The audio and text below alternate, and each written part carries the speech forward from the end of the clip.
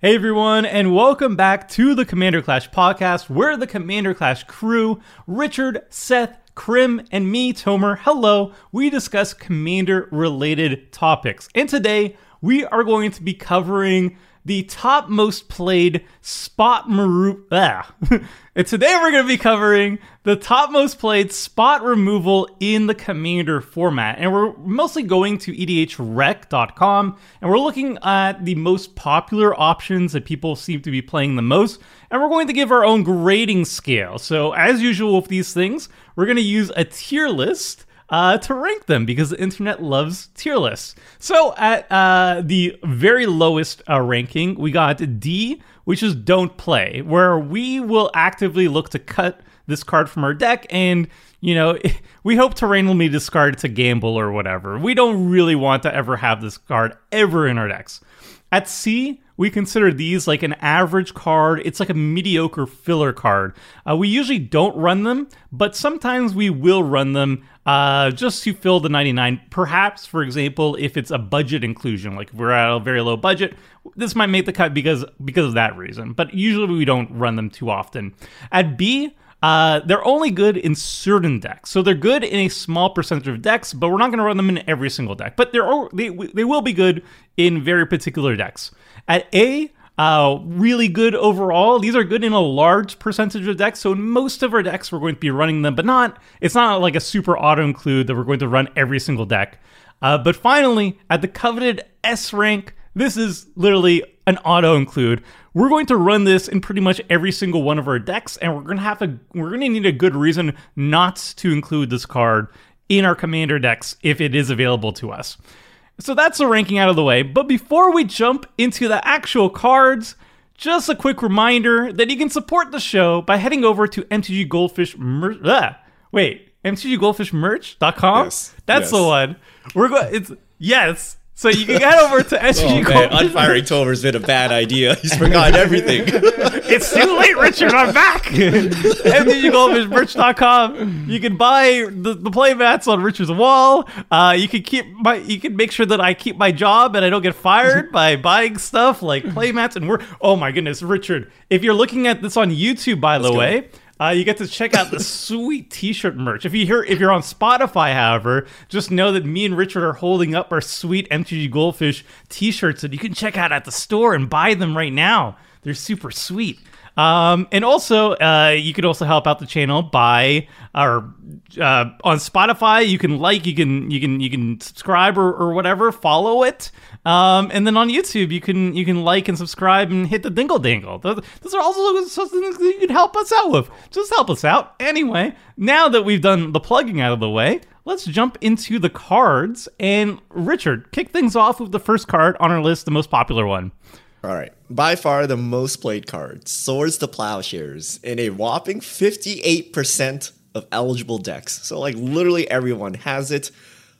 We all know what it does. Single white mana, exile target creature. Its controller gains life equal to its power. So the crew, Seth, Krim, Tomer, all have it as S tier. They agree with EDH rank. I am sitting here at a B.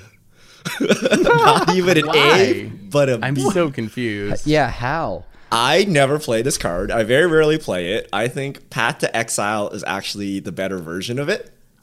What? And there's other S tier cards that we'll get to in mono white that I play above Swords. So I actually don't like Swords. Wait. Well, how? Okay, so maybe you don't like Swords. Okay, I can. That's fine. How can it be a worse version of Path to Exile? That's the part that gets me. All right. This one's pretty close. So I've spent a long time figuring out, should you play Path or should you play Swords? Okay. And after playing mono white for so long, Path is the right answer, because Path either self-ramps in an emergency, right? So you can ramp yourself by pathing one of your creatures. If you path an opponent, it triggers the rest of your terrible white ramp that requires your opponents to have more lands than you.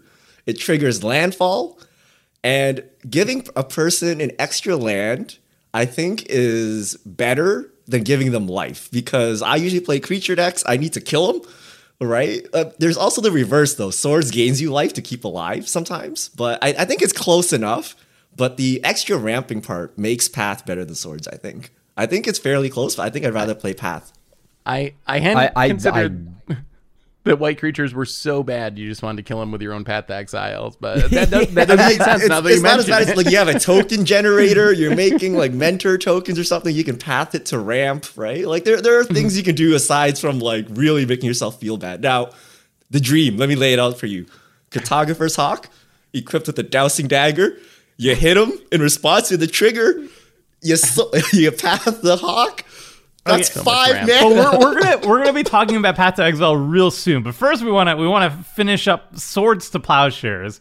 You put those as a B, Richard. Yeah. All right, so that means you're gonna be putting in a small percentage of decks. Look, what decks would you actually run Swords in then? If I'm playing the what's the equipment where you pay Boros to like get an instant out of your deck? Sunforger? Sunforger. Like if you have some kind of spell slinger deck, you might need it. Okay. Or if you're like really desperate, like if you're playing a control deck, right, and you're actually overloaded Desperate. on removal, removal, like check the records. Go back and check most of my white decks. They are not running Swords to Plowshares, right? Like I actually do what I say, unlike some people on these tier lists. When I Oh say my it's a B, God. All right. I actually All don't right. play it. I actually don't play this card that Shots often. fired. I don't think you should have that much spot removal in your deck, and there are better ones in these colors on the list for me, which I play, right? Oh, I think that Swords is the best creature removal spell in all of Commander. And if I'm building a 5-color deck and I have room for exactly one creature only spot removal spell, it's going to be Swords. That's the one that I pick every single time. So sure, it doesn't hit everything, but there's certainly value to being a single mana, and just nothing does what Swords does as far as it exiles a creature. It does it instant speed. It only goes a single mana. There's no other card in any color in Magic that does what it does better than it does. So I think it's easy, clear S tier. This is, I mean, yeah, this is literally the best creature spot removal in the format. I didn't know it'd be a hot debate, but here we Here's are. the key. Here's the key, right? I agree with you guys if you only want to remove a creature, but I will pay the extra mana or two to remove other things as well, right? Which is why I will take the other cards, which we haven't talked, like Generous Gift, Chaos Warp, all of those cards. The mana premium for any removal is much better than saving 1 mana for Swords. Because you're not curving out, right? You're not trying to like double spell, like, you know, and like obviously in like Legacy or something, this is insane, right? But you're not like turn 3 like swordsing something and playing a 2-drop and getting a tempo play, right? You're just like, I need to save myself against like maybe a Rhystic Study. You know, like there's like some other things you might need to kill. So the extra mana is worth the versatility, which makes it down. But yeah, if you want sheer removal and 1 card removal, this is obviously the most efficient card in the format, right? I think it's relevant that it's one, and as opposed to being more expensive than the more flexible option. So like having multiple mana up is difficult for most decks that aren't like draw go focused, like Crimstout decks, for example. But like, let's say you're dropping a creature that needs to be dealt with on the same turn, and you need an instant speed answer. It's much more reasonable for me to have 1 white mana up than, you know, like 3 white mana up or whatever to deal with it. Like, let's say like you're about to combo off of like Veto. I think it's the one that's like whenever you gain life, each opponent loses life. Like you can set up like that combo, and you put like Veto on the battlefield with Sanguine Bond or Sanguine or whatever the one is, like the infinite drain combo. If I have that Swords of Plowshares mana up, I just need 1 mana up. I mean, it's much more likely that I'll be able to Swords it than I will to like Generous Gift it or something. Like I could just that could be the difference between winning and losing. So I think that one mana versus 3 is like super relevant. I generally agree with what you're saying, that I too prefer more flexible removal in general, but usually in most of my decks I'll have 1 or 2 just like really efficient creature removal spells, and that's, if I'm in white, that's going to be Swords. But in general, I think you're right. I want things that can hit multiple permanent types and be able to blow up whatever I need to blow up, but I don't think that means you shouldn't play any single targeted, you know, creature removal. So I guess that's the difference. Like I put a lot of value in having like 1, maybe 2 of these effects in my deck, and it usually ends up being Swords, just because Swords is so good at its job. I play it in every deck that I have in white. So I think, yeah, like I'm not. There's no timeline where I'm giving my opponent an additional land. If I'm about resource denial, so if that's the case, then I'm giving you a resource, right? So I don't like that. So swords, however, life, yeah. Well, I wasn't gonna probably kill you with life anyways, and you'll know when I kill you, and it's not through damage. So.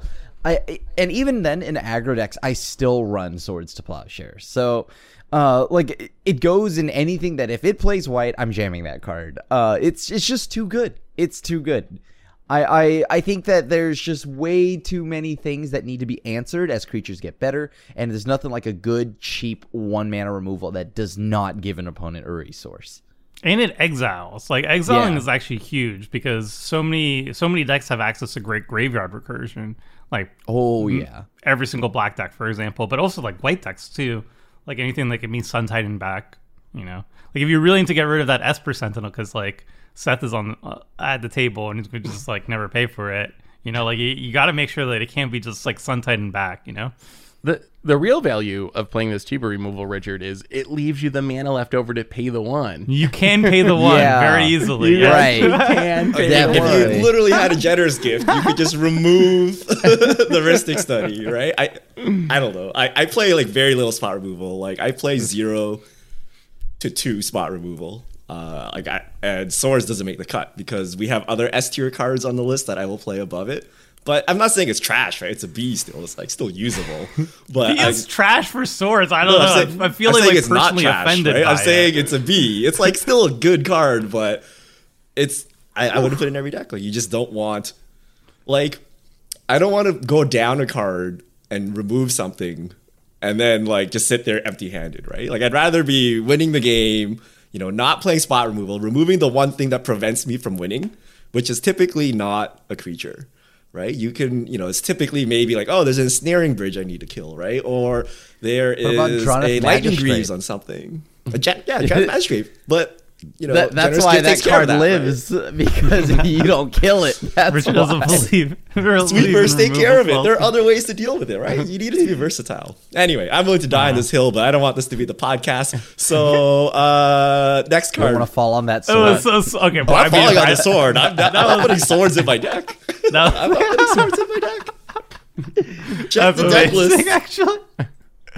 All right, next card on our list. We have Swords Part 2. Path to Exile, literally the same exact card, except rather than letting your opponent gain life, they get to search out a basic land and put it into play tapped. So rating-wise, I have this as an A. Mostly because it's a little worse than Swords. Like I mentioned, I like to play 1 to 2 of these effects in most decks. If it's 1, it's Swords and Path doesn't get played. If I'm playing like Mono White or something and I want another one of these effects, then Path is the next one up as far as single targeted creature removal. Giving an opponent, I think, a land is definitely way more of a drawback than giving the opponent life. Maybe I could see a little bit of Richard's argument about like if I'm super aggressive, maybe the land is actually more or less of a drawback if you're trying to be super aggro. But in most of the Dirtily decks I play, giving the opponent an extra land is definitely way more painful than giving them 4 life, 5 life, 10 life, whatever it ends up being. So we have the perfect scale here, right? So Seth went down to an A, Tomer went down to a B, Krim went down to a C, and I went up to an A. So I think it's an advantage. Seth is like, it's slightly bad. Tomer's like, it's really bad. Krim is like, never on my watch. Whoa. Like on the scale of giving land. Because the only difference between these two cards is land and life, right? So yeah. I will never give you another land. I will never give you not unless I don't think this card's bad. To. No. I meant like the trade-off of giving a land versus giving life, right? Yeah. Because that's the only difference between these two cards. Like otherwise our ratings should be identical, right? Well, so I actually think this card is actually better than Swords to Plowshares in very specific decks. And the one that's very specific that I'm have in mind is what Richard touched upon is when you're in a white focused deck, like mostly mono white or like Boros or stuff like that, you're going to be running a lot of these land deficit cards that need help turning on. So like Land Tax is one of the best white cards ever printed. Night of the White Orchids, a fantastic, basically white rampant growth. There's a couple other ones that I'm thinking. Cartographer's Hawk is one of them too, but it's freaking terrible. I would never even run it in any situation. But there's like a couple of these land deficit cards. There's like a new one, Archaeomancer's Map. There's a bunch that are actually really, really good. However, they have this nasty habit. Like they're all based on an opponent having more lands than you, but they all have this nasty habit of like catching you up in terms of lands, and then they literally turn each other off. So like if you ramp too much with these cards, you no longer your other cards no longer function, which is I think bad design. But Path to Exile actually is a way to guarantee that those cards keep working. So you actually kind of turn that disadvantage into an advantage. And I actually prefer Path to Exile more in than Swords to Plowshares in those particular decks. And I also think it's valid in a landfall deck. Like if you're going 4-color on math, for example, I think Path to Exile is better than Swords to Plowshares because another landfall trigger at instant speed. And also if you're in like a mono white tokens deck, like Adeline, for example, I love Adeline so much. But like turning one of those tokens into like half cost instant speed rampant growth is like really legit. So there's a lot of situations where Path to Exile is better, but in a generic deck, no. Swords to Plowshares is so much better. It's just like in tokens, landfall, and mono white, I really like Path to Exile, but Swords is just so good. Like I don't know, in a generic deck. I don't think it's even good in those decks because as long as there's a green player at your table, you'll never have to worry about being they'll always have more lands than you. I've never found like playing those cards and having a green player at the pod, I've never found myself lacking like ways to like turn those cards on. And Path to Exile, as you could see, it's like there's a steep drop off for me. My one creature removal is going to be swords and then like literally just anything else almost. Oftentimes I will not play Path to Exile, and I love Path to Exile. That's a card that I will play religiously in like a 60 card format. Well, maybe not anymore, which is also sad, but like yeah, because but the thing here is I in Commander I just don't see me playing this card ever, and if I'm playing it, it's because it's budget. I got the cool full art promo or some like wild artworks or something like that. Otherwise I'm just not playing it. This is close to, it's not a D for me because I do play it occasionally, but it may be in mono white because, you know, I do need that second cheap 1 mana removal, but otherwise this is filler. This is a filler card for me. Ironically, I hate Path to Exile in 60 card formats. Like I will actively like not play white because I don't want to play this trash card. But like I said, I agree with Tomer. It's good in white decks. It doesn't actually make the cut most of the time for me, even though I put it as A, because if I'm only playing 0 to 2 spot removal, those are S's. But I think it's good. I think Tomer and I agree, but he somehow lands at a B, like Secret Rendezvous. Like he agrees on all the points. I feel like you're playing any of that white ramp, right? Any of that white ramp, which I think you have to be playing if you have white in your deck. You need this card. So look, if I'm in a 5-color deck and it's not landfall, I'm not putting Path to Exile in, but I am putting Swords to Plowshares in, and I think that's the main difference. What's a 5-color deck? No, but that's a 5-color deck. Like, what if like a 2-color deck or a 3-color white deck? Would you be playing this? If it's a monocolor deck, am I in green? Mono, is it a Selesnya? Like clear yes. Is it Selesnya? Because I have a Boros deck that runs a lot of the land deficit cards, and I run. Let's say Azorius. So obviously anything with green, you would play like real green ramp, right? Because that's just far superior to everything. But like Azorius or Boros or yes. There's all right, maybe I'll put it as an A. All right, you're right. All right, Richard. That's most scenarios. Large percent of the decks. All right, you got me. You got me. You got me. We got it.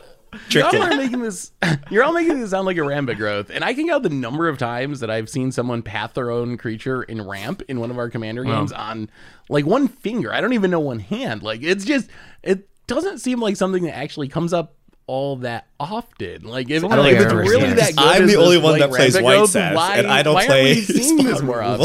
often? But you know how many times I played the terrible white ramp and I couldn't ramp because I was ahead on lands? A lot, actually. That's true. Crim memes That on is- it, but it that is happens true. a lot to me. That does. That's why I'm I all have in the seen that. Tomer, like Lotus Field, Path to Exile plan because Lotus Field is one of the best lands in mono white. I will stand by it until the end of I agree. times. I agree. Why? All right. Enough about this one mana removal. What's up? Who's next? All right, All right. Krim, what do you got for us? So up next we have Beast Within, which is in 41% of decks according to EDH Rec. And I mean, it's just a 3/3. I mean, it's a green spell, 2 and a green, and you blow up any permanent, and you give that person a 3/3. Now, I rate this at an A. I think this is now my issue with it is that it is 3 mana. Right, and I do like it in three, like as a 3 mana removal spell. It does hit anything, like so, like in green specifically. I think that's pretty nice. So I think it's almost an auto include, except like this is like for me, I shift between A and B or A and S here because I feel like almost like most of the time there's just better things than spot removal in green. Like in green, like instead of playing this, I can probably just play, I don't know, like a Bane of Progress or something, right? And I'm not looking to blow up a ton of lands. And if I am, I'm just going to use like probably like Ghost Quarter or something like that, which I could reoccur. Green has more utility outside of Beast Within. I don't think it needs spot removal. So like instead of removing something, I'm just going to keep putting better threats. Because green has all the threats. So if I'm playing green, I will just front load my deck with threats, not be the person trying to answer anything. I'm going to be the person that's ramping and just forcing you to answer them. And it's not going to matter because it's all redundant. It's green, it's all same power level bombs, and I'm just going to keep jamming them. Wait, so Green you're is like nonsense. Literally This is beneath zero me. You'd play literally 0 removal spells if you were playing a green deck? None. If I'm like most of the time, if I'm playing a green deck that isn't like a meme deck, I will probably just play some removal, but like most of the time, probably not. I'm just going to go hard on making you agree answer with my Krim. stuff. In a weird, twisted sense, like in all of my decks. That's why I play no removal. But I do play like 1 or 2 to keep it sane. And that 1 Yeah. or 2 is Beast Within. Hence it's S for me. But yeah, you should play other cards than spot removal. But if you In are going to green. play spot removal, it's got to be Beast Within. Every Commander Clash, someone plays Drannith Magistrate, and the whole table says, "Oh, play removal, play more removal." And now we're doing a podcast, and we're saying, "Don't play." This explains any so much removal. on why Richard Please hates don't Drannith play Magistrate any- so much. He's like, I don't believe No. in spot removal, but also I personally have Drannith no issue Magistrate with is it. the I'm just saltiest saying card. for the general casual EDH crowd, my response is you just chill out and you wrath the board, right? Like I'm not going to fire off a Beast Within on a Drannith Magistrate unless I'm like trying to combo off with my commander, right? Like But you you'd do rather not like want to- onto inversion a single Drannith Magistrates as caster Yes. commander as opposed to just like pay 2 mana to destroy it. 100%. I would not swords a Drannith Magistrate, right? Unless I'm literally dying on the spot. I would not be wasting my precious swords on a Drannith Magistrate, right? So no, I would not. I love Beast Within. I have it as easy S tier. This is another card that if I'm building a 5-color deck and have very limited slots, this is going to be there because hitting anything at instant speed for 3 mana that's exactly what you want in Commander. Because Commander is a format where you got powerful artifacts, you got powerful enchantments, you have powerful lands that need to be dealt with, and this gets rid of anyone. And in Commander, when you start with 40 life and you have all these big things and you have a Commander, a 3/3 is nothing. Sometimes in 60 card formats, a 3/3 actually is like a threat that could end up being a problem. But in Commander, giving a person a single 3/3 token most of the time is negligible. It's really not a big deal. So I think this is maybe the best removal spell in Commander, like the very tip top of the S tier for me. I put it also as an S. I agree with Seth. Like the flexibility here is kind of insane. They can deal with any permanent. It's 3 mana, so you might not always have 3 mana up to like respond instantly to something. But you know, like the fact that hits literally every single permanent. Not only is it like absolutely insane in green, because green just doesn't have a lot of ways of dealing with creatures, for example. Like, Yeah, it does. I mean, it does in the sense like It's you can green. fight it, for example. The fight But, is like- significantly worse, right? Yeah, but like like fighting means you still need a creature on the battlefield, and the creature needs to be as big or bigger than the target you want to fight. So there is a hoop that you have to jump through. It's not the hugest hoop for a green deck, but there is a hoop. Like, let's say your board got wiped, and then somebody plays a must answer threat. Beast Within's going to deal with it, whereas you'd have to be like, all right, let me play my creature, let me fight first. And this is at instant speed. And what I also really like is that it can hit lands, because it can hit any permanent, right? I'm double checking actually right now. It does. It hits any permanent. You can kill flipped Dowsing Dagger with it. So you can also make a blocker too. You can actually hit one Yeah. of your things to make a blocker. You can trigger death triggers on your stuff if you really wanted. Like, it's just so versatile. It's insane. But yeah, also as we keep getting more crazy lands, having like this Swiss Army knife where it's like, all right, I can deal with your Field of the Dead with the same thing that it can also deal with a creature, which they also can deal with an enchantment or planeswalker and everything.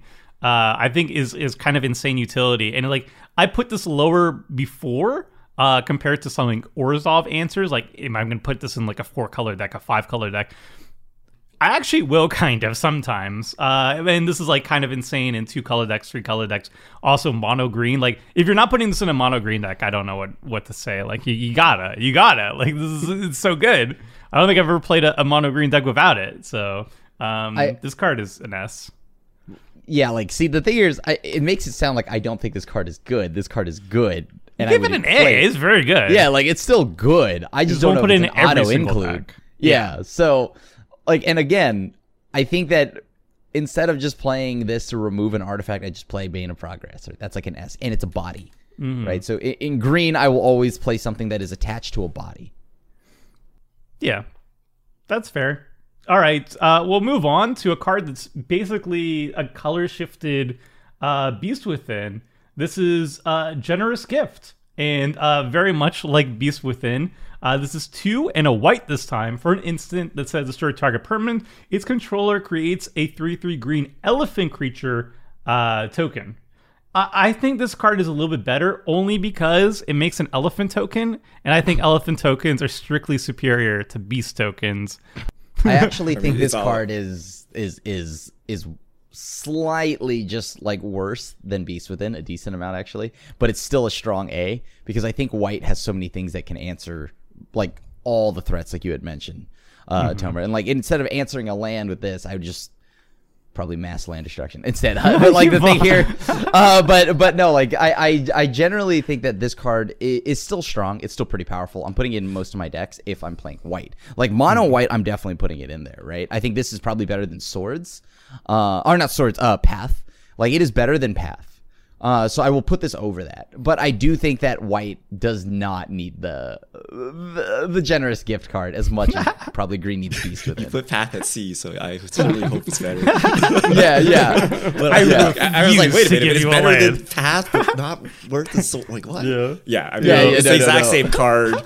The colors don't matter. You would play both. If I'm playing Selesnya, I'm playing both. If I'm playing 5C, I'm playing both. So it doesn't really matter.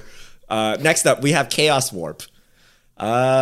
Same shtick, almost. So 3 mana, instant at red. It's a permanent, and they shuffle into their library.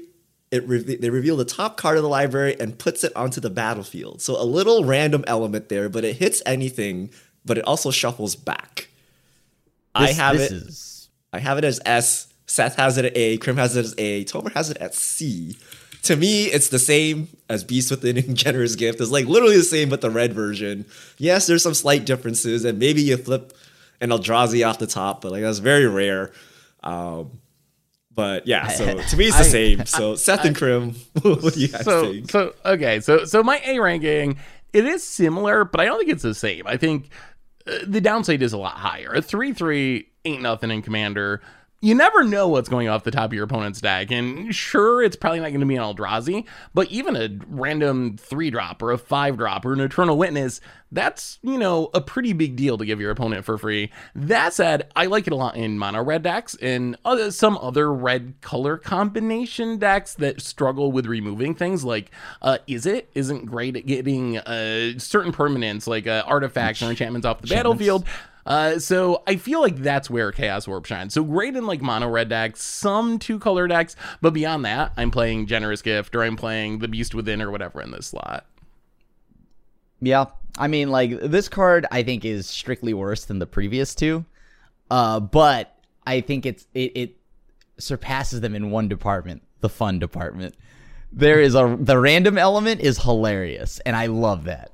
So I'll often play this because I think it's way more fun than just, oh, it's a 3/3. I think the thrill of a blind flip in a red deck is hilarious. As I say this, I won't give you a land, but this might give you a land. But like, I don't know. I think this card though is strictly worse than the previous two.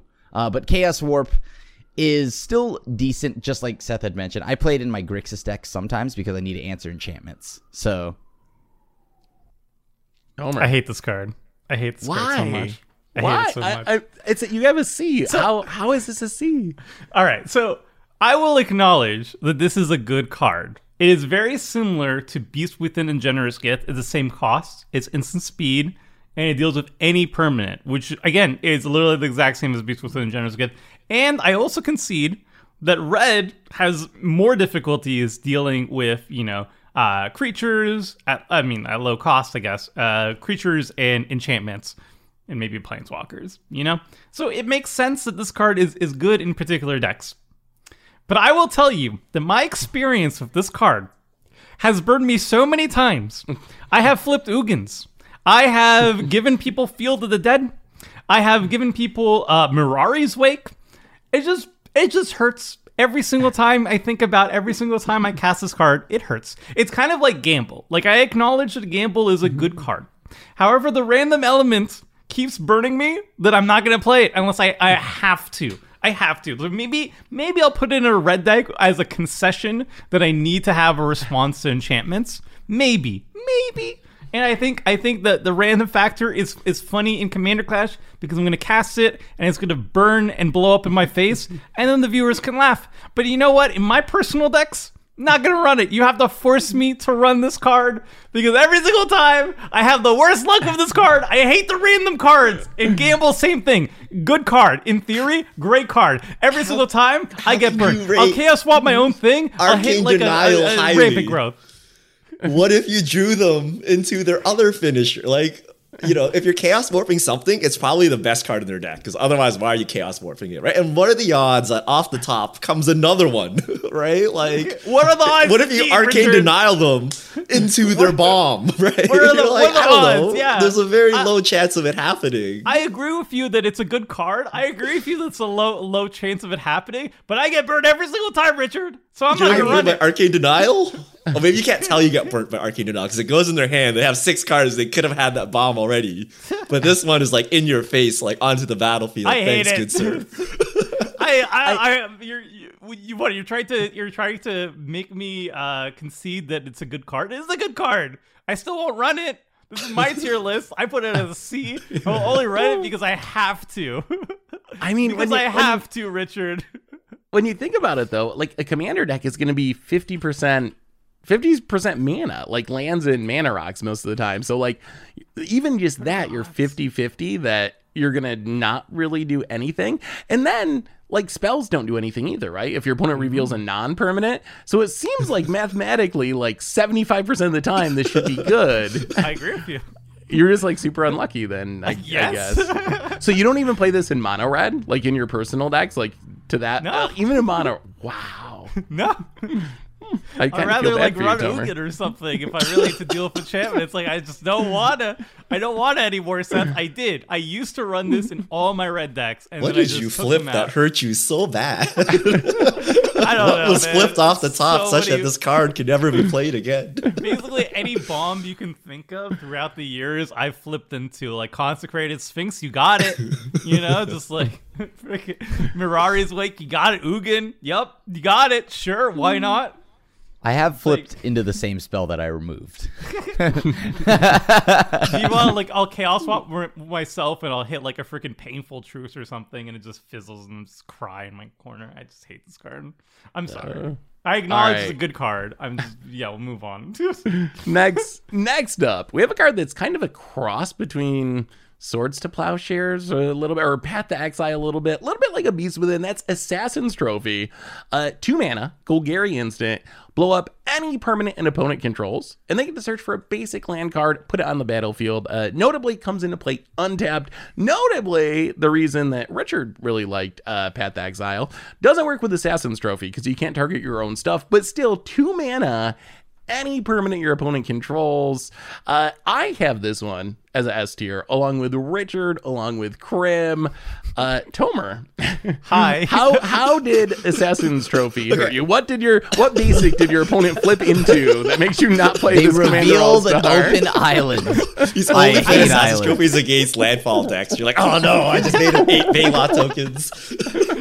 Okay, so real talk, I don't think I've ever ran Assassin's Trophy in any of my decks. I forget that this card exists, and when I look at it, I'm like, doesn't Golgari have better options than this? Like, why would I run this over like Beast Within? You know, like, Isn't this just straight up better than Beast is Within? better You're than already Beast I in would Golgari. I would much rather give them a 3/3 creature and pay 1 more mana for it than let them ramp. Krim understands, no? Krim put this No. in S though. What's going on? He's okay in this So- case of giving them. This one I'm okay because this one's 2 mana. It gives them a land, yes, but it's 2 mana and it answers anything. Path is 1 mana though, and it exiles. But it only exiles a creature, Also, Beast Within's 3 mana and exiles anything. destroys. No, it doesn't exile. Yeah. Or destroys anything, yeah. And I do despise the 3/3. You see, like the 3 because I never have creatures, so I never have anything to block it, and I'm always just like, man, this 3. I've died many times to a 3/3 that I have given people. So, and like Assassin's Trophy in this situation, I'm okay with giving them a land because yeah, I kill anything with it, and it's 2 mana. That's so efficient. And in a Golgari deck, you know, like I'm probably not as rampy as I am in green. Or I mean, I'm still rampy, but like I'm not as probably focused on being aggressive unless I'm mono green. I still pretty run much it always ever. play this. If I'm in the colors, I'm just always gonna play it. Like I Yeah. think it's alongside Beast Within. Like I think that's number 1 and number 2 in my Golgari deck. Those are probably the first 2 removal spells I put in. Honestly, 2 mana. It's huge. 2 and 3 mana are it's way better. different. It's better Beast Within. I But it's just guess, Golgari, maybe. right? So you Is see it less it? often, right? You see it less often because it's Golgari, and you need to have Golgari exactly in your deck. But it's just 2 mana to remove anything, and they get a land, right? They get a I'm- land. I don't want to. I might put Beast Within slightly ahead of it actually. Yeah, okay, slightly But ahead. they're very close to each other. Yeah, Still same S. same tier. Yeah. You gotta give me a reason. Like, am I playing like Landfall Week on Commander Clash? Okay, better take this out, right? But other than I that, don't know. Like when I'm in Golgari, like the first spot removal I go for is usually like I put in Deadly Rollick, I'll put in Beast Within, and then like a Nature's Claim if I want to deal with like enchantments and artifacts. Like this never even crosses my mind as something to add to the deck. okay, I feel but like for me, will it cross like, your mind now? yeah. I mean, maybe I'll you put forgot it as this a card B. existed. I'll put it as a B. I don't really run it as ever, but maybe I guess it's kind of better than I thought it would be. Oh, it's a B. It's a B. It's fine.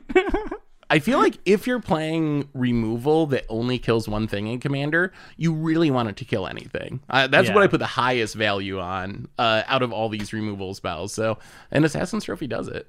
It does hit lands too. I respect it. You Unless convinced it's me. cheap. I'll switch it to a B. I'll switch it to Like a as in like solid B. mana costs. Mana cost is a Yeah. big thing to me. So I mean, this is both though. This is cheap and Yeah. hits everything. exactly. That's why I love this card. All right, we'll move on. Krim, what do you got for us for the next one?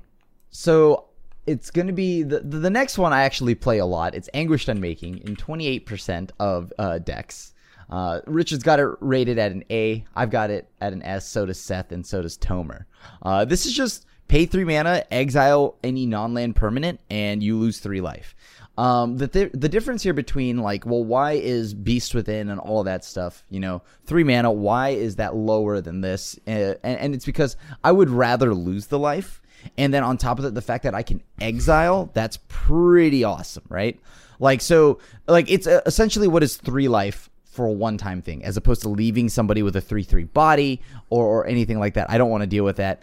And you don't play creatures, so yeah, exactly. I can't block it, right? So the thing here is, I want Anguished Unmaking because it exiles anything, and exile is way different to me than destroy. I value exile just absurdly high, and if it's exile anything, I love that. That is not a land. Yeah. I mean, top tier Orzhov removal. I think this is like the number one removal spell if I'm in an Orzhov deck. I think this is the first one that goes in. Anything in black and white, I'm always looking to add this card, probably. Me, Seth, and Krim all agree that this is an S, and for all the same reasons, I think. But Richard has it as an A. I agree with you guys. Why? It's pretty close. I don't know if it's... So I would play... So I play Generous Gift above Anguished Unmaking. I think the life... Paying 3 life matters more than giving them a token. Unlike Krim, I actually have creatures, so like your creatures are giving the elephants irrelevant. So it's pretty close for me, but I think the life matters. The fact that it's 2 colors, I don't auto jam it in all my decks, but yeah, it is pretty good for all the reasons. Like if I like Beast Within, Generous Gift, this is an exile effect, right? It's just less versatile because you have to play Orzhov, but I think it's a pretty good card. You guys can convince me S. I don't know, it's pretty close. But I still like Generous Gift over it, though. I wouldn't play it over Generous Gift in Orzhov colors. But the problem is with so many things getting indestructible and like whatnot, right? Like that is true. You like everything now has indestructible. Like obviously, like the Titan of a card, Avacyn's Memorial or whatever. You know what I mean? That card, you know, that everybody plays. I'm kidding. That no one plays that. But yeah, like the I do think that genuinely a lot of things have indestructible now, and like people have lots of ways to give indestructible. So I think the exile is just now where you have to be in Commander. I honestly Especially think Chroma's Vengeance, all these new cards they're printing to give. Or Chroma's Will, sorry. Chroma's Will would get around it either way, though, because of protection. I feel like exiling is important, but not so much because of indestructible. Like that is a bonus, but for me, it's a recursion. Like for me, that's the biggest one because we've seen that in so many of our games where someone kills your thing and it's no sweat. No one really cares. Like, oh, whatever, I'll get it back eventually. But when you exile someone's stuff, that's when the tears start flowing and the game plan falls apart because it's a lot harder to actually get your card back from exile. Yeah, I put this at my, if I'm in Orzhov colors, this is the first spot removal I'm going to add into the deck because the stopping recursion is huge, but also just like if an opponent is running a pretty scary commander that is indestructible, like Purphoros, God of the Forge, you gotta have something to get rid of it. It's an indestructible enchantment, so gotta get rid of it. I think Coma, I don't know if Coma gives itself hexproof, but I know it gives itself indestructible, and I know that's super annoying. Well, we'll move on. We'll go to the baby Anguished Unmaking. This is a card that I very much love to death. This is Despark. It's a white and a black, so Orzhov colors, for an instant that says exile target permanent with mana value 4 or greater. So unlike Anguished Unmaking, this can only hit things mana value 4 or greater, but it costs 1 less, and you don't lose any life when you're casting it. Oh boy, do I love this card! I put it. It's like for me as a person who budget brews a lot. Like Anguished Unmaking, I keep looking at the price. I keep steadily rising. It's like, oh no, it's $5. It's like, oh no, please reprint, please reprint. Despark has been where I've been at for basically any Orzhov deck. I've been putting in all my budget decks, and then slowly I've been incorporating it as like my secondary Anguished Unmaking because it has like very much exact same flexibility. Like yes, it doesn't hit everything, which is a little bit annoying. It won't hit the Rhystic Study, it won't hit the Esper Sentinel, it won't hit the Drannith Magistrate, but for most of the big threats, it's going to get rid of it, and it's at 2 mana, and you don't lose any life for it. So it's pretty easy to keep up to the 2 mana for it. It gets rid of basically everything that you need to. And I really like it. It's neat. It's less than $1, so budget win. Yeah, easy A. I feel like this is a card I was kind of excited about when it first came out, but I feel like it keeps getting worse and worse.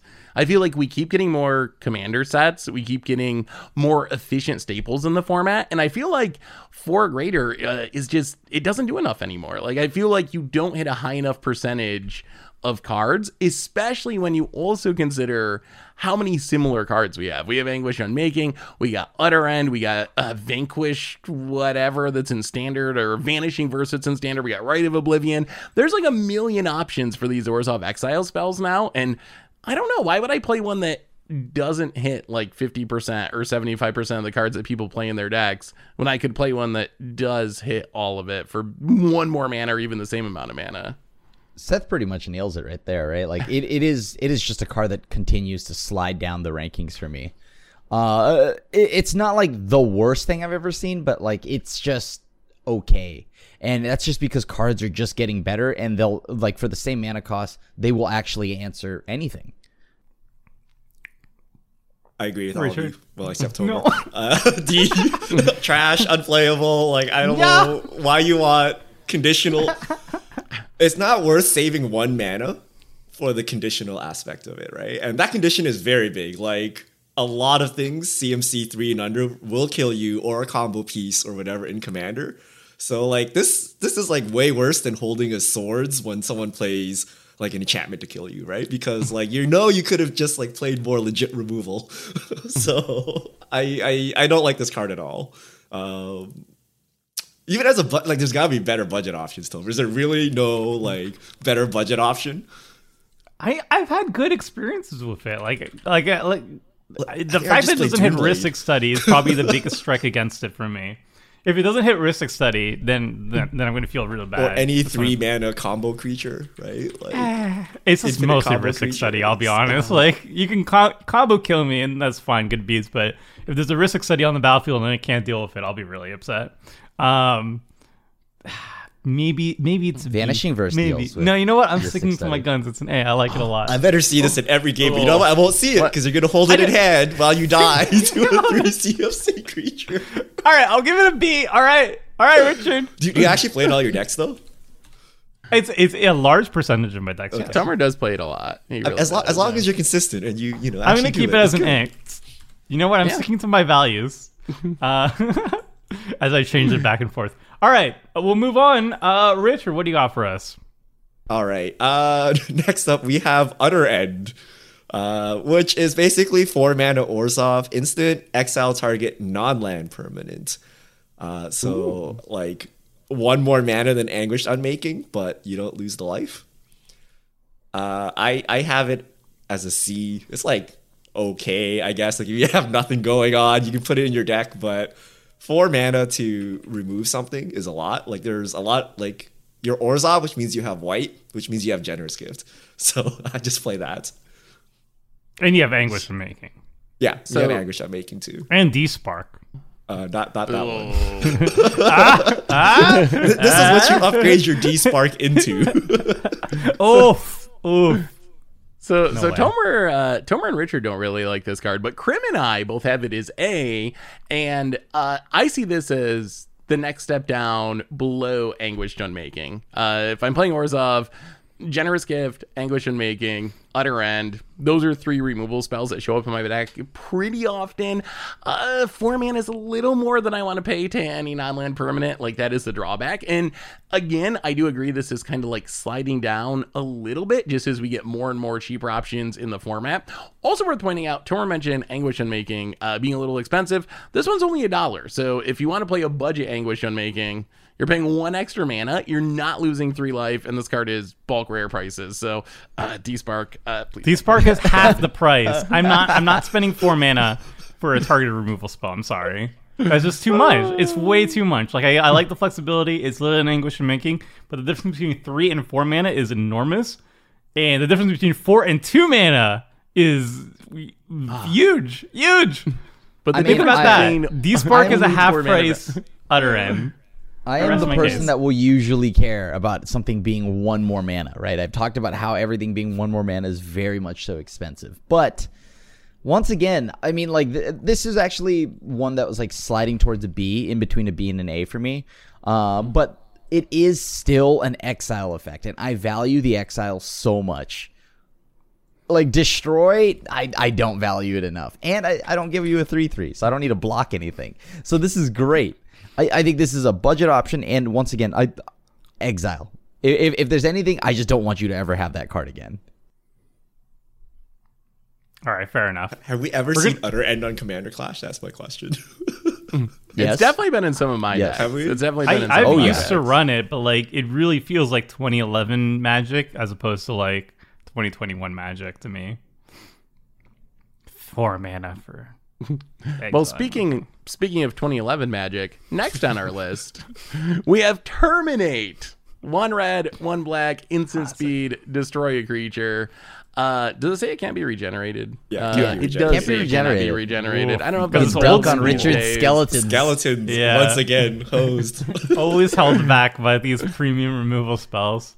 Terminate. So rating wise, no one seems to like this one. It's in 20% of decks 20%. according to EDH Rec, but we got a D, a D, a D, and then Tomer a little bit higher on it with a C. I don't know. So this card to me, it only kills a creature. I like to have more flexibility than that. Unlike Swords to Plowshares, it is 2 mana, and the difference between 1 and 2 is big enough to make me not really like Terminate. So, and if you're in red and black, you just got a lot of different flexible options. You got a lot of Wrath options. So I tend to not play Terminate, even though, I don't know. I don't think it's the worst card. I can see an argument for having it be a C as like a filler level budget card, but yeah. So what do you guys think? I often don't ever play this. In black and red, you just have better answers. Just better answers that do more, that hit more, and then on top of that, some of them even exile. So, yeah. There's black and red cards that exile. There's one. You got There's one from the Chaos Warp. Prosper deck. Oh, Remember, I guess there's Chaos like Warp. Yeah. well, there's Shuffle it in. Chaos Orb doesn't exile. It just shuffles in. well, But there's like one. There's like 4 mana. Yep. I don't know. It's I from forget the name of the it. D&D precon. You exile and then you can cast it or something. Yep. Afterwards, which is pretty cool. Hurl through hell, I think. I don't know. Yeah, I think I forgot the name, but that card is cool. Yeah. All right. Do you have anything to add to this, Tomer? Do you It's just filler. Like, it's just filler? Yeah. Honestly, it's like if I'm in a budget Rakdos deck, maybe I run it, but usually not because I'll put in like Price of Fame or something else over it. But like, it's not the worst. Anyway, we'll move on to something that's a little bit more flexible, I guess. Who is it on? All right. Crim. It's Crim. so Yeah. it is. Okay, well, a spell that I will usually play sometimes, actually. Bedevil, 15% of decks. Richard's got it at a C. Seth and I've got it at a B, and Tomer's got it at a C. This just destroys an artifact creature or a planeswalker. It's a B. I mean, once again, like I wish it wasn't destroy, but like it's fine because you do need to kill things that stop your planeswalkers, like the Immortal Sun, and artifacts are always a thing that need to be removed. It is still 3 mana. The thing that's a little awkward is that its mana cost is very, very tight. It's black, red, so that can kind of be a detractor sometimes, unless you have Chromatic Lantern, of course. But the main thing is just this is just okay. It's pretty solid. I don't run it in every deck. It's definitely not an auto include, but it's good in some. Yeah, I also had it as a B. It's somewhere between a B and a C for me. I think hitting an artifact is a big upside. That's enough of an upside that I would play this over Terminate, even though it costs 1 extra mana. And then every once in a while, hitting a Planeswalker is relevant too. But I value the flexibility over the efficiency, I guess, with the Bedevil versus Terminate. I basically never Meh. play this, even though I have it as a C. It's not like that bad, but it's just hard to cast. I'd rather play Chaos Warp. I'd rather play like a Hagra Mauling or something, right? Like I don't know. Like there's just so many better options, and it's like it's just hard to cast. And you have I to appreciate the flexibility, but we have better removal at budget, and we have better artifact removal, like creature removal at budget and artifact removal at budget. Like, yeah, it does both, but it's like 3 mana and it's double black and red. I just don't really reach out for it. Like, it's a filler card to me. So the only difference between it and say a Generous Gift is enchantments, right? Yeah. Lands, But also it's lands. 2 colorless Lands. and a Lands, 1 color. right? And then mana cost. Yeah, But if you were in Rakdos, like the only thing is enchantments. That's the difference. But we've all rated this one super low. I don't know. Yeah. I just don't run it that much. This is hard. I don't know. I just never, because I guess I have Chaos Warp, and I always just play that instead. I think It I'd is rather weird. run this over Chaos Warp. I don't. Well, of course you would, Tomer. I don't know why I don't really play it either, because it doesn't seem like that bad of a card. But I tend to not put it in my decks that much either. It's always like close. If I want a think it's flexible, always very close. if I want a flexible artifact removal, spot removal, I'm gonna run Rakdos Charm over it like 9 times out of 10. And then if I want like really efficient creature removal in Rakdos, I'll run like Deadly Rollick, and I'll run like Snuff Outs. Oh, I love Snuff Out so much. 0 mana spells. And then just like the flexibility is nice, but it's 3 mana and it doesn't really deal with enchantments or lands. If it have just so hit like many- a land or something, it would be like A+. Yeah, no, I think that's true. But hit one more thing, and Yeah. I don't know. They'll print this card that hits enchantments at some point. Now that Black gets to kill enchantments, it'll be coming like in You another lose year 3 or two life of or Commander whatever. Precons. Yeah, Yeah. drawback makes it fair. All right, we're gonna move into the realm of targeted creature removal in blue. Hello, color bend anyone? I don't know anymore. This is Reality Shift. Reality Shift is a 2 mana, 1 and a blue instant to exile target creature, not destroy, exile. Its controller manifests the top card of the library, which means they put the top card of the library onto the battlefield face down as a 2/2 creature. And if it's a creature card, they can turn face up at any time by paying its mana cost. So if you hit a creature, you can just flip it over by paying its mana cost. Otherwise, you just have a 2/2 creature that will eventually die or whatever. I think this card's pretty solid. Being able to exile a creature in blue, back in the day, it used to be something to be like, oh my goodness, blue's actually destroying creatures, or exiling creatures. That's insane. What a shift in philosophy. Now it's more like you have a bunch of options, but I mean, it's still pretty darn good. Exiling over just destroying means it really hurts like graveyard focused decks. And doing it at instant speed for 2 mana is pretty darn sweet. Yes, your opponents are getting a 2/2, and sometimes they're going to get a creature out of it. But I think that's pretty darn good. 2 mana is more than I like to pay usually. I think there's better options in blue, weirdly enough, for creatures. But yeah, it's a solid B to me. Yeah, I mean, B is good in certain decks only, basically, decks. or a small percentage of decks. And I think it's a card that's good in mono blue decks, because mono blue isn't that good at dealing with things that are on the battlefield. The only other place where it's kind of sweet is like face down matters style decks, like Kadena or things like that. But in general, like in mono blue, you want a way to deal with creatures. This is one of the like 3 good ways I think that blue has or whatever to like actually kill a creature rather than just bounce it. So if you're in blue, if you're in a 2 or 3 or 4 or 5 color deck though, then you get real options from other colors and you don't need this anymore. Agreed. Yeah. It's just, I think this is the only card we've agreed on. It's just solid. Yeah, just straight Bs across the board. I don't even All right, play so this the- card like ever though. But I've cast I it a can few fault you times. for using it, right? Like it's okay, right? It's like fine, serviceable. I mean, if you're mono blue, or even if you're Simic, I think those are 2 options where I would see a good argument for them. You But have we have Cyclonic something. Rift, you have Capsize. Do kinda Yeah, the same you have thing. bounce effects, but Yeah. we didn't. We were focusing on stuff that was like, I guess we could have added. No, if we added it, it would be too much. It would be too much. We're focusing on creature removal that can hit other things. Anyway, we're gonna be moving on to something a little bit more contentious. Richard, what do you got for us? All right, we have Pongify and its effective reprint rapid hybridization. So for a single blue instant, destroy target creature, it cannot be regenerated. That creature's controller puts a 3/3 green ape creature token into play. Hybridization does the same thing, but it's a frog. Frog lizard. Frog lizard.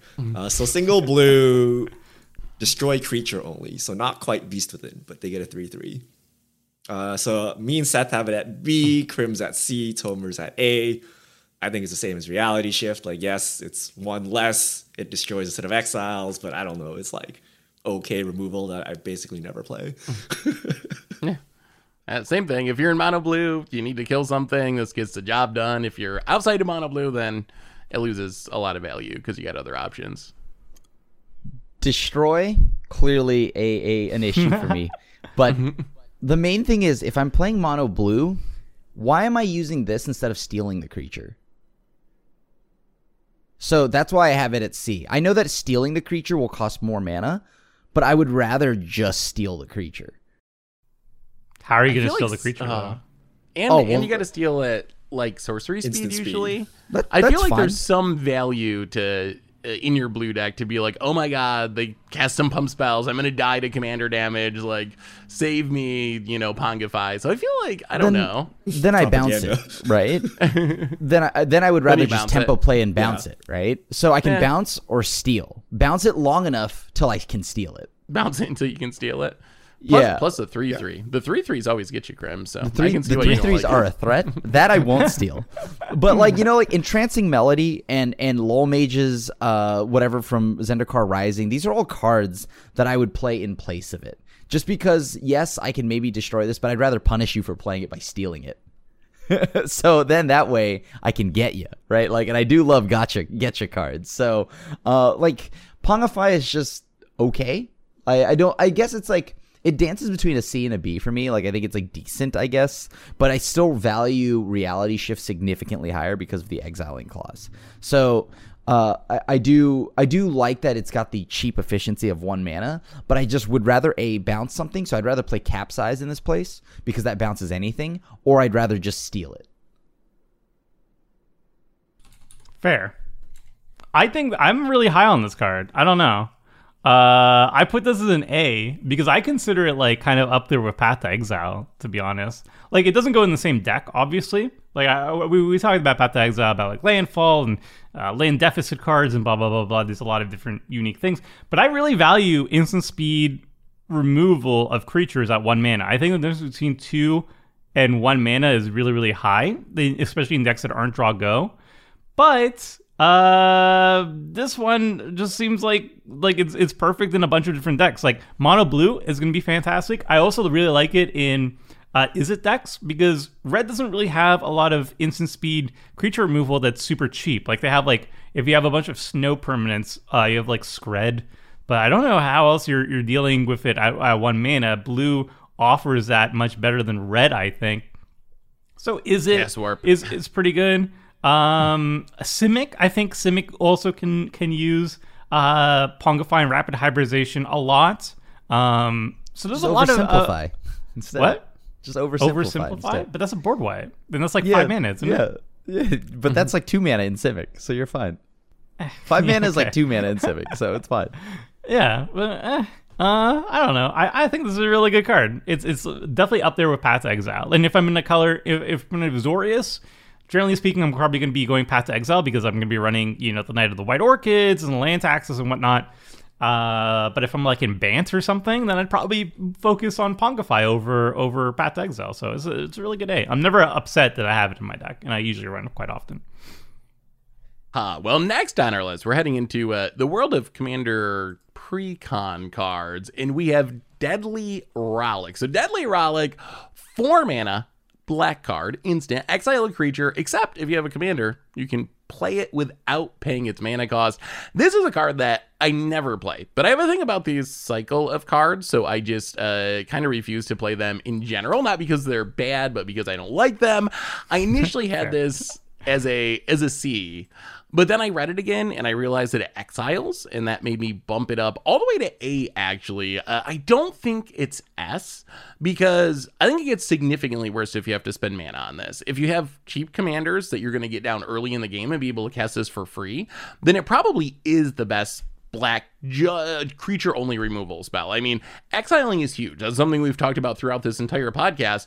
On the other hand, if you're playing big, expensive top end 7-8 mana cards, and you're going to actually likely have to cast this for 4 mana, then I don't think it's worth it. So I don't know. As far as the rest of the rankings, we had a couple of S's from Krim and Tomer, and then Richard, you're where I started out, down at the C. So what do you guys think about this one? I mean, I feel like anytime I have the opportunity to have a free spell, it's at least worth looking at, right? Even if it means that I have to pay 4 mana for it at some point, potentially. But I think the upside of just having my commander out and then just being freely able to remove something, lure out that, Crim's tapped out, so now it's time to go off or do something, right? Oh, yeah, sure, for sure. And then I'll just exile it instead, right? So I think that there's just too many plays that are too sweet to pass up by not playing this card. And once again, I assume that in most decks, let's say you're in mono black, you're going to have Urborg, you're going to have tons of cheap ways or tons of ways to get your pricier commander out. But for the most part, I feel like every commander deck that has black and should be playing some form of spot removal, this one will usually be free for me. It will usually be free. I love this card. I think this is a solid ass. I totally agree with Crim. Where, like, if I'm in black and I intend on casting my commander reliably, Deadly Rollick is all upside, baby. Like free mana, 0 mana to exile a creature at instant speed, exile instead of destroy. So it gets around indestructible and recursion. Oh, baby. Yeah, that's amazing. Yeah, it's really bad if you have to hard cast it. But I mean, like, how many people are high on Hagra Mauling, where you're like, oh, if I have to hard cast it as 4, that's still great because it can be a land, right? Well, can't you say similar things about Deadly Rollick, where it's like, yeah, sometimes you have to hard cast it as 4, but it's still acceptable. But sometimes you're casting it for 0. I can't play it as a land on turn 1, though. I'm so confused. Where did this one come from? I'm confused. No, as in like the one side of it being worse or better. Like, okay, maybe that wasn't a good example, but the point is that the upside of this card, the power ceiling of this card is so high, casting it for free. The average cost is like, say, 2 or something is what Tomer's trying to say. Maybe 1.5, right? And that's very good for this card. That's a Doom. Yeah, it's literally, it's like a Doomblade that can hit black creatures and it exiles. And everybody loves Doomblade, so think about that. Hey. Richard, what do you... Richard, you're not very high on this. Nah, I think this card's trash. I never play it. I'll give it a C. Like, I can see why you could play it, but it's not worth it to remove only a creature, right? Like, if I didn't like Swords, I think Swords is significantly better than this card, right? Swords is 1 mana. Yeah. There's no conditionality on it. This one, there's a condition, and having your commander out is a big deal. Like, for Fierce Guardianship, like, you are trying to protect your commander, that makes sense. But for Deadly Rollick, you're just trying to remove something on the board. Like, what are the odds that you have your commander on the battlefield at that exact moment, right? And that it's lived through all of that and all of that, yada, yada. Like, it's very difficult. So I don't like the free aspect. If you're really high on free spells, play Snuff Out, play Slaughter Pact. Like, I don't think those are worth it in your deck either, right? It's just not worth wasting a card, even though you cast it for free, on this spot removal. Especially since black has such powerful sweepers, you know, like you could just, you know, bounce Decree of Pain or something. Like, you just need to not die, right? So just ensure you don't die and then sweep the board and like resurrect the graveyard, draw 8 million cards, whatever, you're in black, right? So I actually never play this card. I don't think you should play it, and it's hard unless there's some combo with your commander, right? Where you get your commander out and for 0 mana you can exile something and then go off. But like, I don't know, you don't need to save that mana. Isn't this a great way to not die, though? Like, if your plane is not dying, how many times have we had our commander on the battlefield, we're tapped out, and then the group is like, hey, let's kill that person before he gets to untap. I know Seth recently had to deal with that situation on Commander Clash. Minor spoiler. If you had a Deadly Rollick in your hands, guess what? You exile the attacking creature and you live. Or, again, like, you're tapped out and you have your creature on the battlefield, and then somebody's being like, all right, I play my combo commander, or I play my combo, whatever combo piece is the creature, and then boom, you're tapped out, but you still have the answer ready. That's why I value it so much.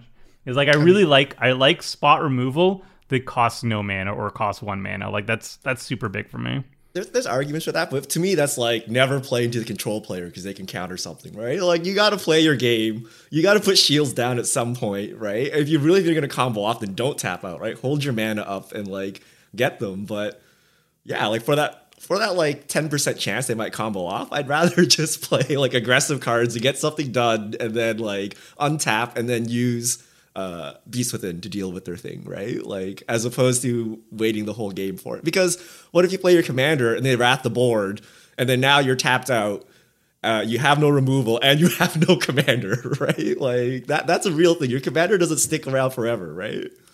And you can't protect it like Fierce Guardianship, right? So there's a cost to dumping your commander out there. Okay, well, I still think it's amazing. All right. Wait. We're gonna. I might have out is interesting because it's a very similar card without the commander aspect of it, right? Yeah, I snuck this in mid recording because I thought we needed a couple more options here. Snuff Out is one of my favorite, and I totally forgot about it. It's actually not played that much on EDH Rec. It's only 2%, but it's like one of my top go-to removal spells in any black focused deck.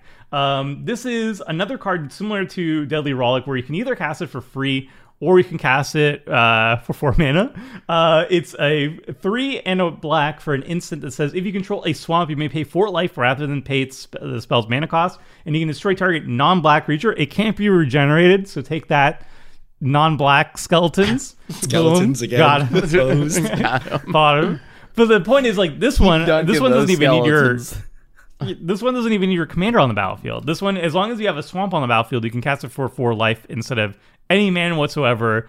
And oh boy, do I love this one. And basically, any mono black deck, it's going instantly in there. Any 2-color black deck, it's going instantly in there. Any 3-color black deck, I'm almost always putting it in there. And then 4 and 5, I just don't have enough swamps to reliably cast it for its alternate cost. But like yeah, you could like tutor up an Urborg or whatever, but I don't want to rely on that, you know. But this card is insane. So I put it as an A, where it's good in a large percentage of decks. But basically just not 4 or 5 color for me. Free removal. Free. I mean, okay, so I put it as a D. I'm on the far other side of the scale. I can see an argument for it being a C. Or maybe a B if you really squint super hard. So basically, it doesn't kill all creatures. It has the non-black restriction, which I think is a pretty big deal in Commander. It costs life, which can be a big deal. I know you start with 40 life, but 4 is a pretty big chunk. That's 10% of your starting life total. And there are going to be scenarios where you go back to what we were talking about with Deadly Rollick, where you're like, you need to save yourself from this attack. You need this free spell. If you're already low enough on life, you might not actually even be able to cast this and save yourself. There's also Deadly Rollick. There's also Slaughter Pact going on. So my argument for bumping up any tiers would be to play it with specific commanders, like Villas, if you're trying to like Death Shadow yourself and you can actually benefit from losing the life, or maybe like Demon Lord Belzenlock, where you want your stuff to be over 4 mana or whatever. But I never play this as just a generic removal spell, even in black, because if there's one thing black has, it's a lot of removal spells, and there's just so many options. Isn't that a B then? You'd put it in like Villas and stuff? I don't know. That's like, give me that B, percentage Seth. is Give me so that small. B. Give me That's that like a B, really, Seth. really, Small percentage of decks. Okay. Good. Come on. Your opponent mind percentage. slavers you, and all you have is stuff. All right, C. I'll go up to C. I'll split the difference with you. I'll go to a C. Average. All right. Oh, no, average. I It mean- can't be average. D. Back to D. And when you put the average in there, there's no way.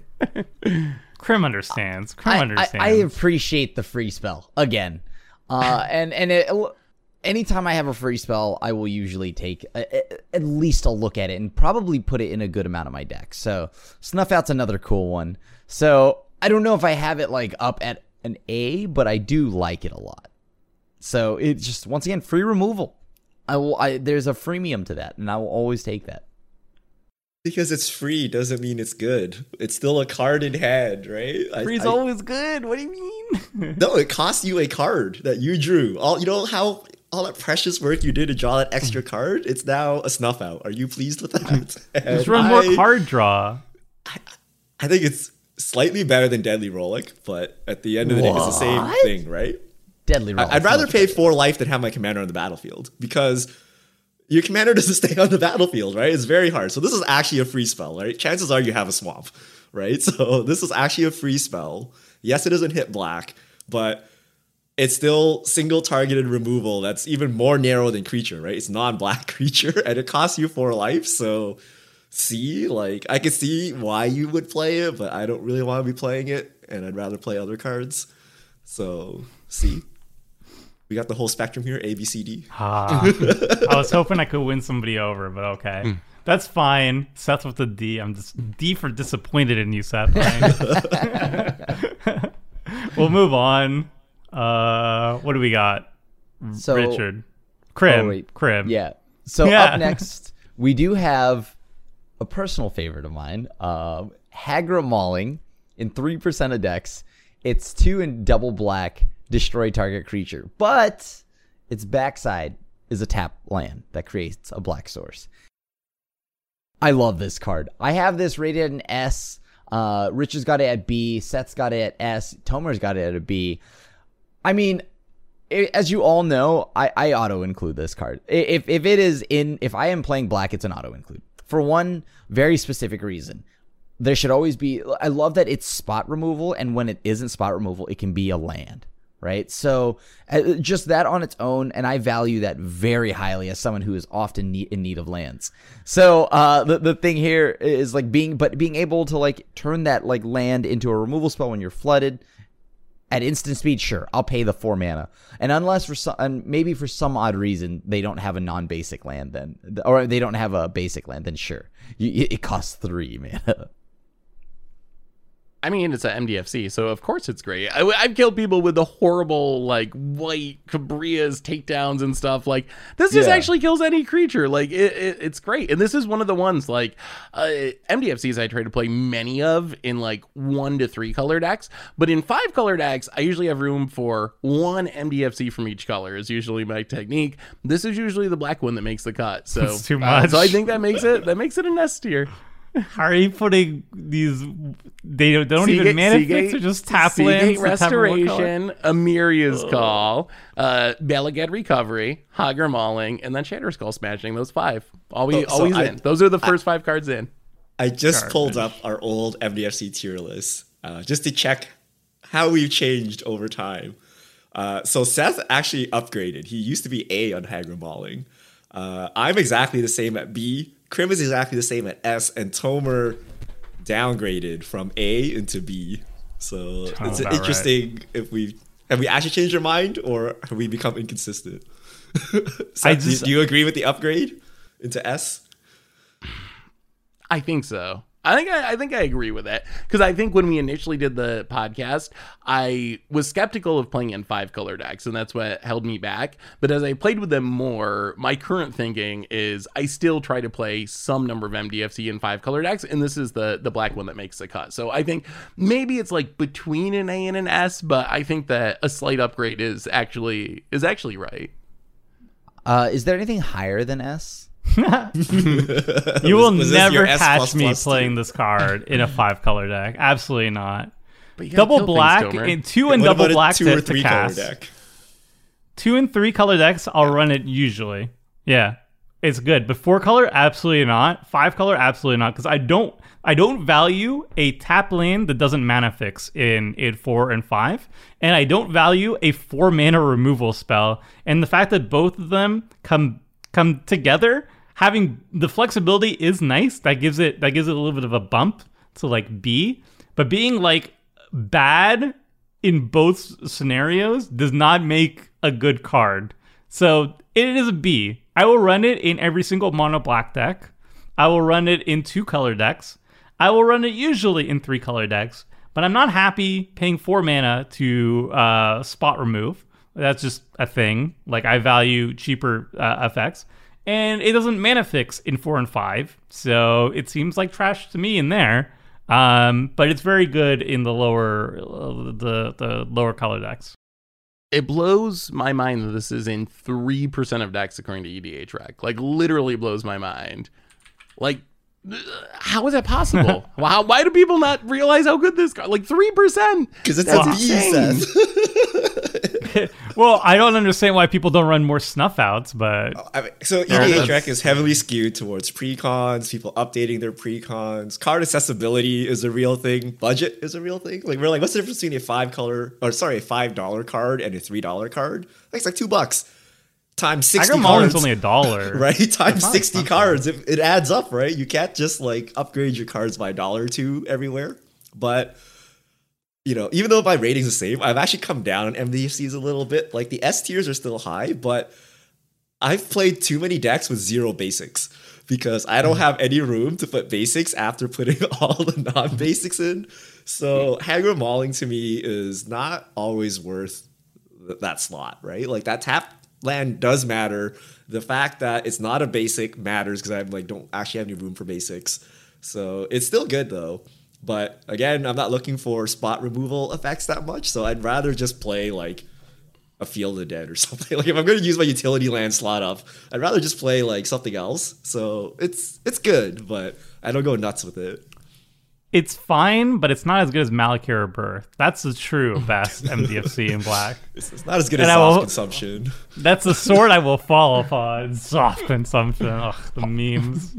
All right, whatever. We'll move on to Seth. What do you got for us? Next up, we have Crib Swap. So Crib Swap is a 2 and a white, and you get a tribal shapeshifter instant that exiles a creature, and its controller gets a 1/1 shapeshifter creature token with changeling. So you get a creature that's all creature types. So this is a card, I have it as a solid B. I think it's really bad as a generic removal spell. I don't know why you'd pay 3 mana, get a creature, and give your opponent a creature back when we've been talking about generous gifts and Swords to Plowshares and Path to Exiles. Like, white is good at exiling and dealing with a single creature without the drawback, but there are shenanigans because it's a tribal instant, which we've seen, like Hakan, for example, being able to cast things from the graveyard in the tribal style decks and shenanigans like that. So those are the decks that make it a B. In those decks that have some sort of payoff for this being a tribal instant and can pull off shenanigans, then it's going to be one of the best removable spells in your deck. In the other 99% of commander decks, play your swords and your paths and your generous gifts or whatever. That's fair. It's the best. It's one of the best cards in my tribal deck. So it's like an S plus in tribal. It could be good in other tribal decks, I guess. But otherwise, you just don't run it. So that's why I put it as a B. Like, it's very good in a very particular subsection. But Crim doesn't like it. How dare you? It's okay. It's okay. Yeah, B? It's Good. Yeah. B. Okay. You know what? Sure. I'll give it a B. I mean, it's Heck just it rides the line of being so mediocre that it would live up to just being average. Right? So it's only good in tribal decks, essentially. You would never put it in a non-tribal deck, really, but, right? And even in tribal decks, it's pretty questionable. Sure. So what do you mean it's like questionable? cutting it Tribal decks? close. It's cutting it. You saw because- Hakan. You saw what Hakan was doing. With I it. mean, in that deck, it's insane, right? But that's literally like one single deck. Every other That's deck literally- is like mediocre, right? That's why it's a B. I feel like if it wasn't for tribal being Tomer's favorite deck and him playing it several times on Commander Clash, we probably all would have given this D's. Like that, it is that one This deck is out of that's like respect I showed to you the Tomer. light. I showed you the light. All right. People have to respect the crib swaps. All right. I showed you what's up. That's what's up. Oh yeah, it's so mediocre until I get you with it, and then it's not suddenly so mediocre, is it? When I get you, sure. I guess. it's an S. All right. Moving on. Homer's just upgrading by the second. All right, moving on. We're going to Imprisoned in the Moon. I'm just going to read it because I don't remember whose turn it was to read these things. This is a 3-mana blue enchantment, 2 and a blue for an aura that says enchant creature, land, or planeswalker. The enchanted permanent is a colorless land with tap to add colorless and loses all other card types and abilities. So you enchant a creature, a land, or a planeswalker, and it just becomes a generic land that taps for colorless and doesn't do anything.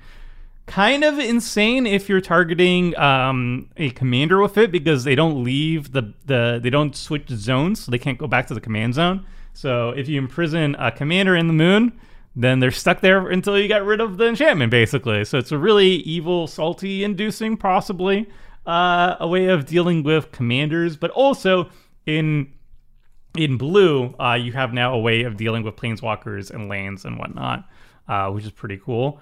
All of us, me, Crim, and Seth, gave it a B. Richard, you gave it a D. You do not like this card. I'm actually shocked What up? that you What guys. I don't think this is controversial at all. Like, it's sorcery 4%. speed. Yeah, It's sorcery speed, and you're ramping your opponent at the same, at the same time. Like, if I need to sorcery speed something, there are many better cards I could be doing. If at instant speed I'm about to die, this isn't going to save me. So I could see it if you are like an Enchantment Matters deck or something, right? Or maybe Play it in my you Alayla. play ley lines to get flash, or you have something, but this is terrible, right? I'd rather just untap and like wrath, bounce, whatever. Like there's so many things I could be doing than Imprison in the Moon. And then you somehow ramp off of it, which is just like a kicker. Like I don't know why. So I actually But you love ramp, Richard. Path to Exile. No, this doesn't trigger. This doesn't trigger your bad white ramp, right? Or does it? What? But, It no, it gives is. them It's a another land. land. It's a land. It does trigger. Yeah, it does. yeah. But Think about This that. is Right. rated. This has It's got to still be a- it's rated still a D. high. Wait, That has wait, to be wait, an wait, A wait, for wait. Richard. Richard, what about like hard to deal with commanders? But why are you dealing with it at sorcery speed on your turn, right? Well, the thing I is, just let it do whatever it wants, and then if they try to kill me with it, respond to it at instant speed, right? Or you never have to worry about it by just turning it into a colorless land, and now they have to struggle to find a way to deal with your own enchantment.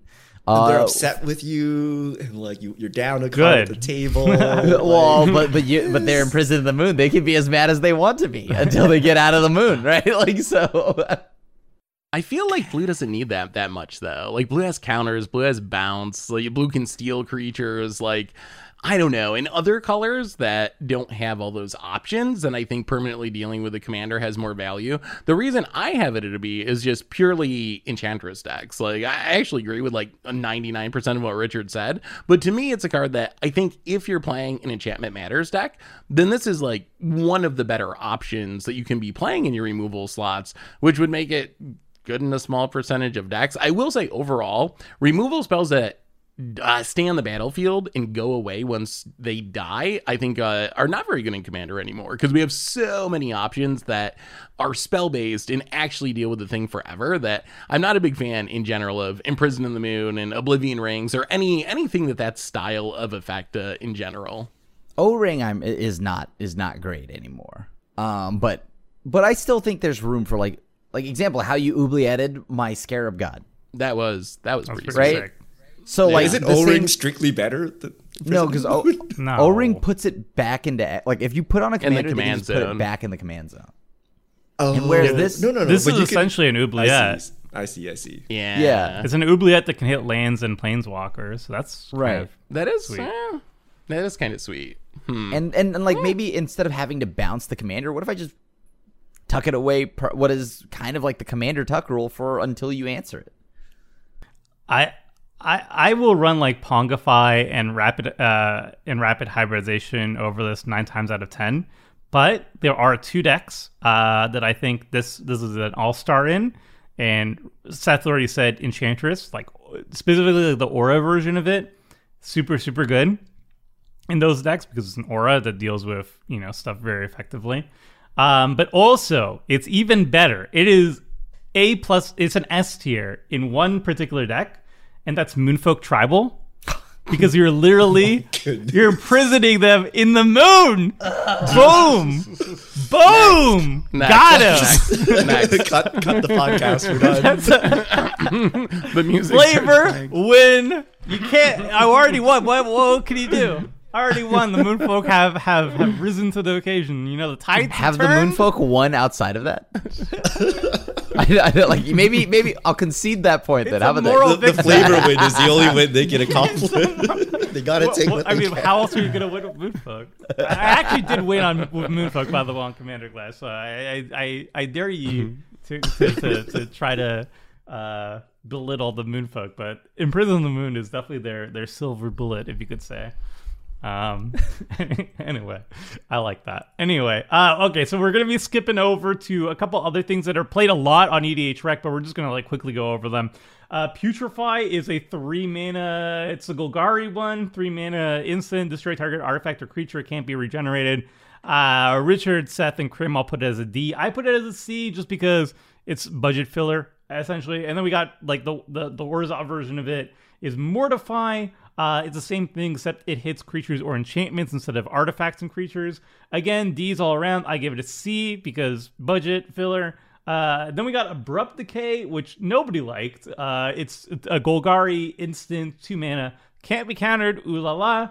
Can only destroy a non-land permanent with converted mana cost 3 or less. Not very good in battle cruiser Magic. It gets a little bit Good in worse. CDH. Good in CDH. Otherwise, D-Spark all the way, baby. It's like the opposite, but better. I'm actually curious about this. Why do you think Z-Spark is so much better than Abrupt Decay? Aren't they Because- 2 coins of the same thing, except this one Crim can't counterspell? Or are you I feel saying like all threats in Commander are 4 or more? all threats aren't 4 or more because like Rhystic Study is the majority. big one.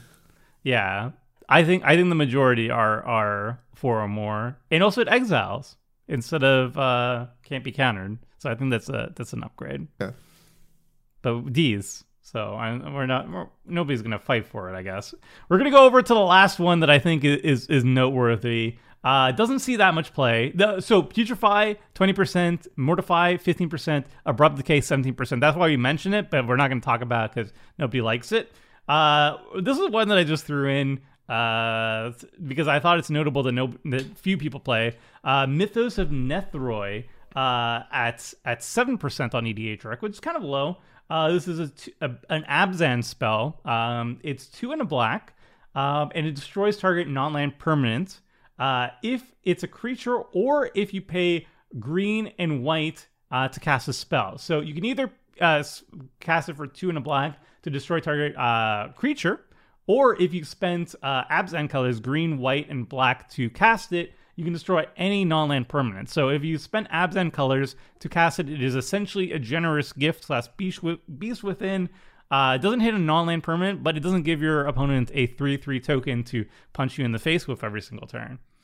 And I don't see it that often. We don't really cast it. I honestly forget that it exists 9 times out of 10. We gave it an A's across the board. I saw Crim had it initially as a B, but I think when I mentioned it doesn't have a creature, he immediately swapped over to Look, yeah. Why do you think we don't play it? Is it just because it's Abzan? Abzan. Because you Beast have to be Within an and Abzan. Generous Gift are Yeah. the exact same colors, but Yeah, that's better. Wait, so what would you play Better. in the Abzan deck? Would you So, play yeah. a Generous Gift over Mythos? yes. You got Generous Gifts, you got Beast Within. Yeah. Those are over Mythos. Then you have Anguished Gift Unmaking, lands. which is kind of the Sadly. same, but Yeah. but Mythos is better. You got Assassin's Trophy, which I think is better than Mythos because Play it's that. 1 mana less and it hits lands. So there's just so many other options competing for. Although I do think it's really good. The problem is, as we talked about at the beginning of the podcast, how many of these target removal spells can you afford to play? lot. That aren't rats, that aren't sweeping the board, that are just killing one thing. How many can you afford to play? So I think that Mythos is really good, but it sometimes just gets caught in the numbers game because this color combination has so much really good flexible removal. I mean, from a recent Commander Clash, I will always make room for this. I played like 6 board wipes in an aggro deck, right? Not even counting the Ondu inversion, so that's 7. So I think like a chunk of my decks will always be a ton of removal, and if they're not removal, I am praying that I am somehow going to kill you much faster. Like so, I think spot removal. There's always like at least 4 to 5 spots. I will run Since it Crim over. doesn't play WinCon, so he has all this extra My space in his commander, deck. my commander is the win con. Okay, Yeah, that but that 9 counts. times out of 10, your commander is like Navindral, and it's also a removal spell. But a win con, right? I guess. Your opponent Making die all of your boredom. opponents, want to stop playing is kind of a win con. Gift of A win's a immortality on Mineral, and then just do that party loop over and over. Got it. Are you sure you don't like Alrund's Epiphany and Standards Crim? I think you'd love Izzet Control. I don't like extra turns. Okay. I will write it over Generous Gift and Beast Within, not because it's a better card, but hipster appeal, because it sees a lot less play. So it's like when you have the chance, you run it, I'm only going to run like 4 target removals in a deck, but Abzan has so much good removal. That's the problem. yeah. Abzan on its own, I actually don't see that many Abzan decks, but if you do, they have access to the best removal in Magic. Yeah.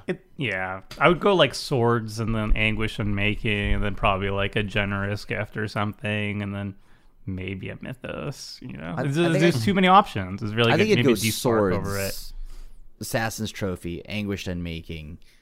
D-Spark. All right, let's get your top three, Top five. We have a lot of S's. I want to hear your actual rankings for like top removal. Oh, top, easy. So- I already got it. Top threes. Oh. Yeah, Top go ahead. three right off the bat. I would go with Hagra Mauling. And I'm not even joking because of the MDFC mode. Swords to Plowshares. I think that's just way too nice to not play. And then I think like after that it'd probably be, if I'm in Golgari, okay, I would have to, just on power, I think I would go Assassin's Trophy. But I think it's Anguished Unmaking. So I think for me it's hard because I tend to think of removal by color, and I kind of have like a ranking in my head, like in these colors, this is order I play them in. But overall, I think I'm going to cheat a little bit and throw Beast Within and Generous Gift together because they're essentially the same card that are just color shifted. I think they would be number one, followed by Swords to Plowshares, and then followed by the last one is the toughest one. I would probably go with Anguished Unmaking, though. I think I'd go Anguished Unmaking in the third slot. I think I'd go top one, Anguish Unmaking. Second one has to be Swords to Plowshares. And then depending how I feel, it would be either like a Generous Gift. I think Generous Gift is better than Beast Within because elephants are just better than beasts. It would be like Generous Gift or like a Deadly Rollick. I think those are the top ones. But it's 100% Anguish Unmaking, number one. Number two has to be Swords to Plowshares. And then number three would be like Generous Gift. Generous Gift. I'll go Generous Gift, fine. Or Hagra Mauling. No. All right. My top three: Beast Within, Generous Gift, Chaos Warp. And you'll notice they're all the same card. They are the same card. And they're all easy to cast, and that's all you need. That covers my spot removal for all of my decks. Black and blue, I don't play spot removal, right? So that literally covers all spot removal. I'm eager to see the stats on Commander Clash. Like, what do we actually end up playing the most? We have really weird restrictions, so that's going to alter things a little bit. But it would be cool to see what we get on average, what our top most target removal ends up actually being. We were called out last podcast that every time we make these lists, there's a bunch of cards we never play. Fair enough. We gotta actually play jot it these down. cards. You know, you gotta jot it down and play these cards. We say a lot of things on the podcast, though. Like, we keep saying, like, Richard can't keep getting away with it, and then Richard keeps getting away with it. So, like, I mean, there's a lot of things we say but not do. So let's see if we can stick to it. We'll see. And also, that's going to be wrapping up our list, everybody. So on Spotify, if you disagree with us or agree with us, you can reach us directly at tomer@mtggoldfish.com or richard@mtggoldfish.com, or you could just send us a Clash mail over at Twitter. If you use the hashtag Clash mail, you can send us a message. We'll check it over there. And then also, if you're watching us on YouTube, you can make sure to like and subscribe. That really helps us out if you enjoy it. And if you disagree, maybe how about you give us your top three best removals in the comment section below. We'd love to check it out and see maybe if we're wrong or if you agree with us or whatnot. Or maybe there's cool stuff that we actually left out in our list that maybe you should bring up to our attention. We'll check that out as well. And that's going to be it, everybody. Hope you enjoyed. Thanks for listening / watching / whatever medium you're actually tuning in. And until next time, friends. See ya.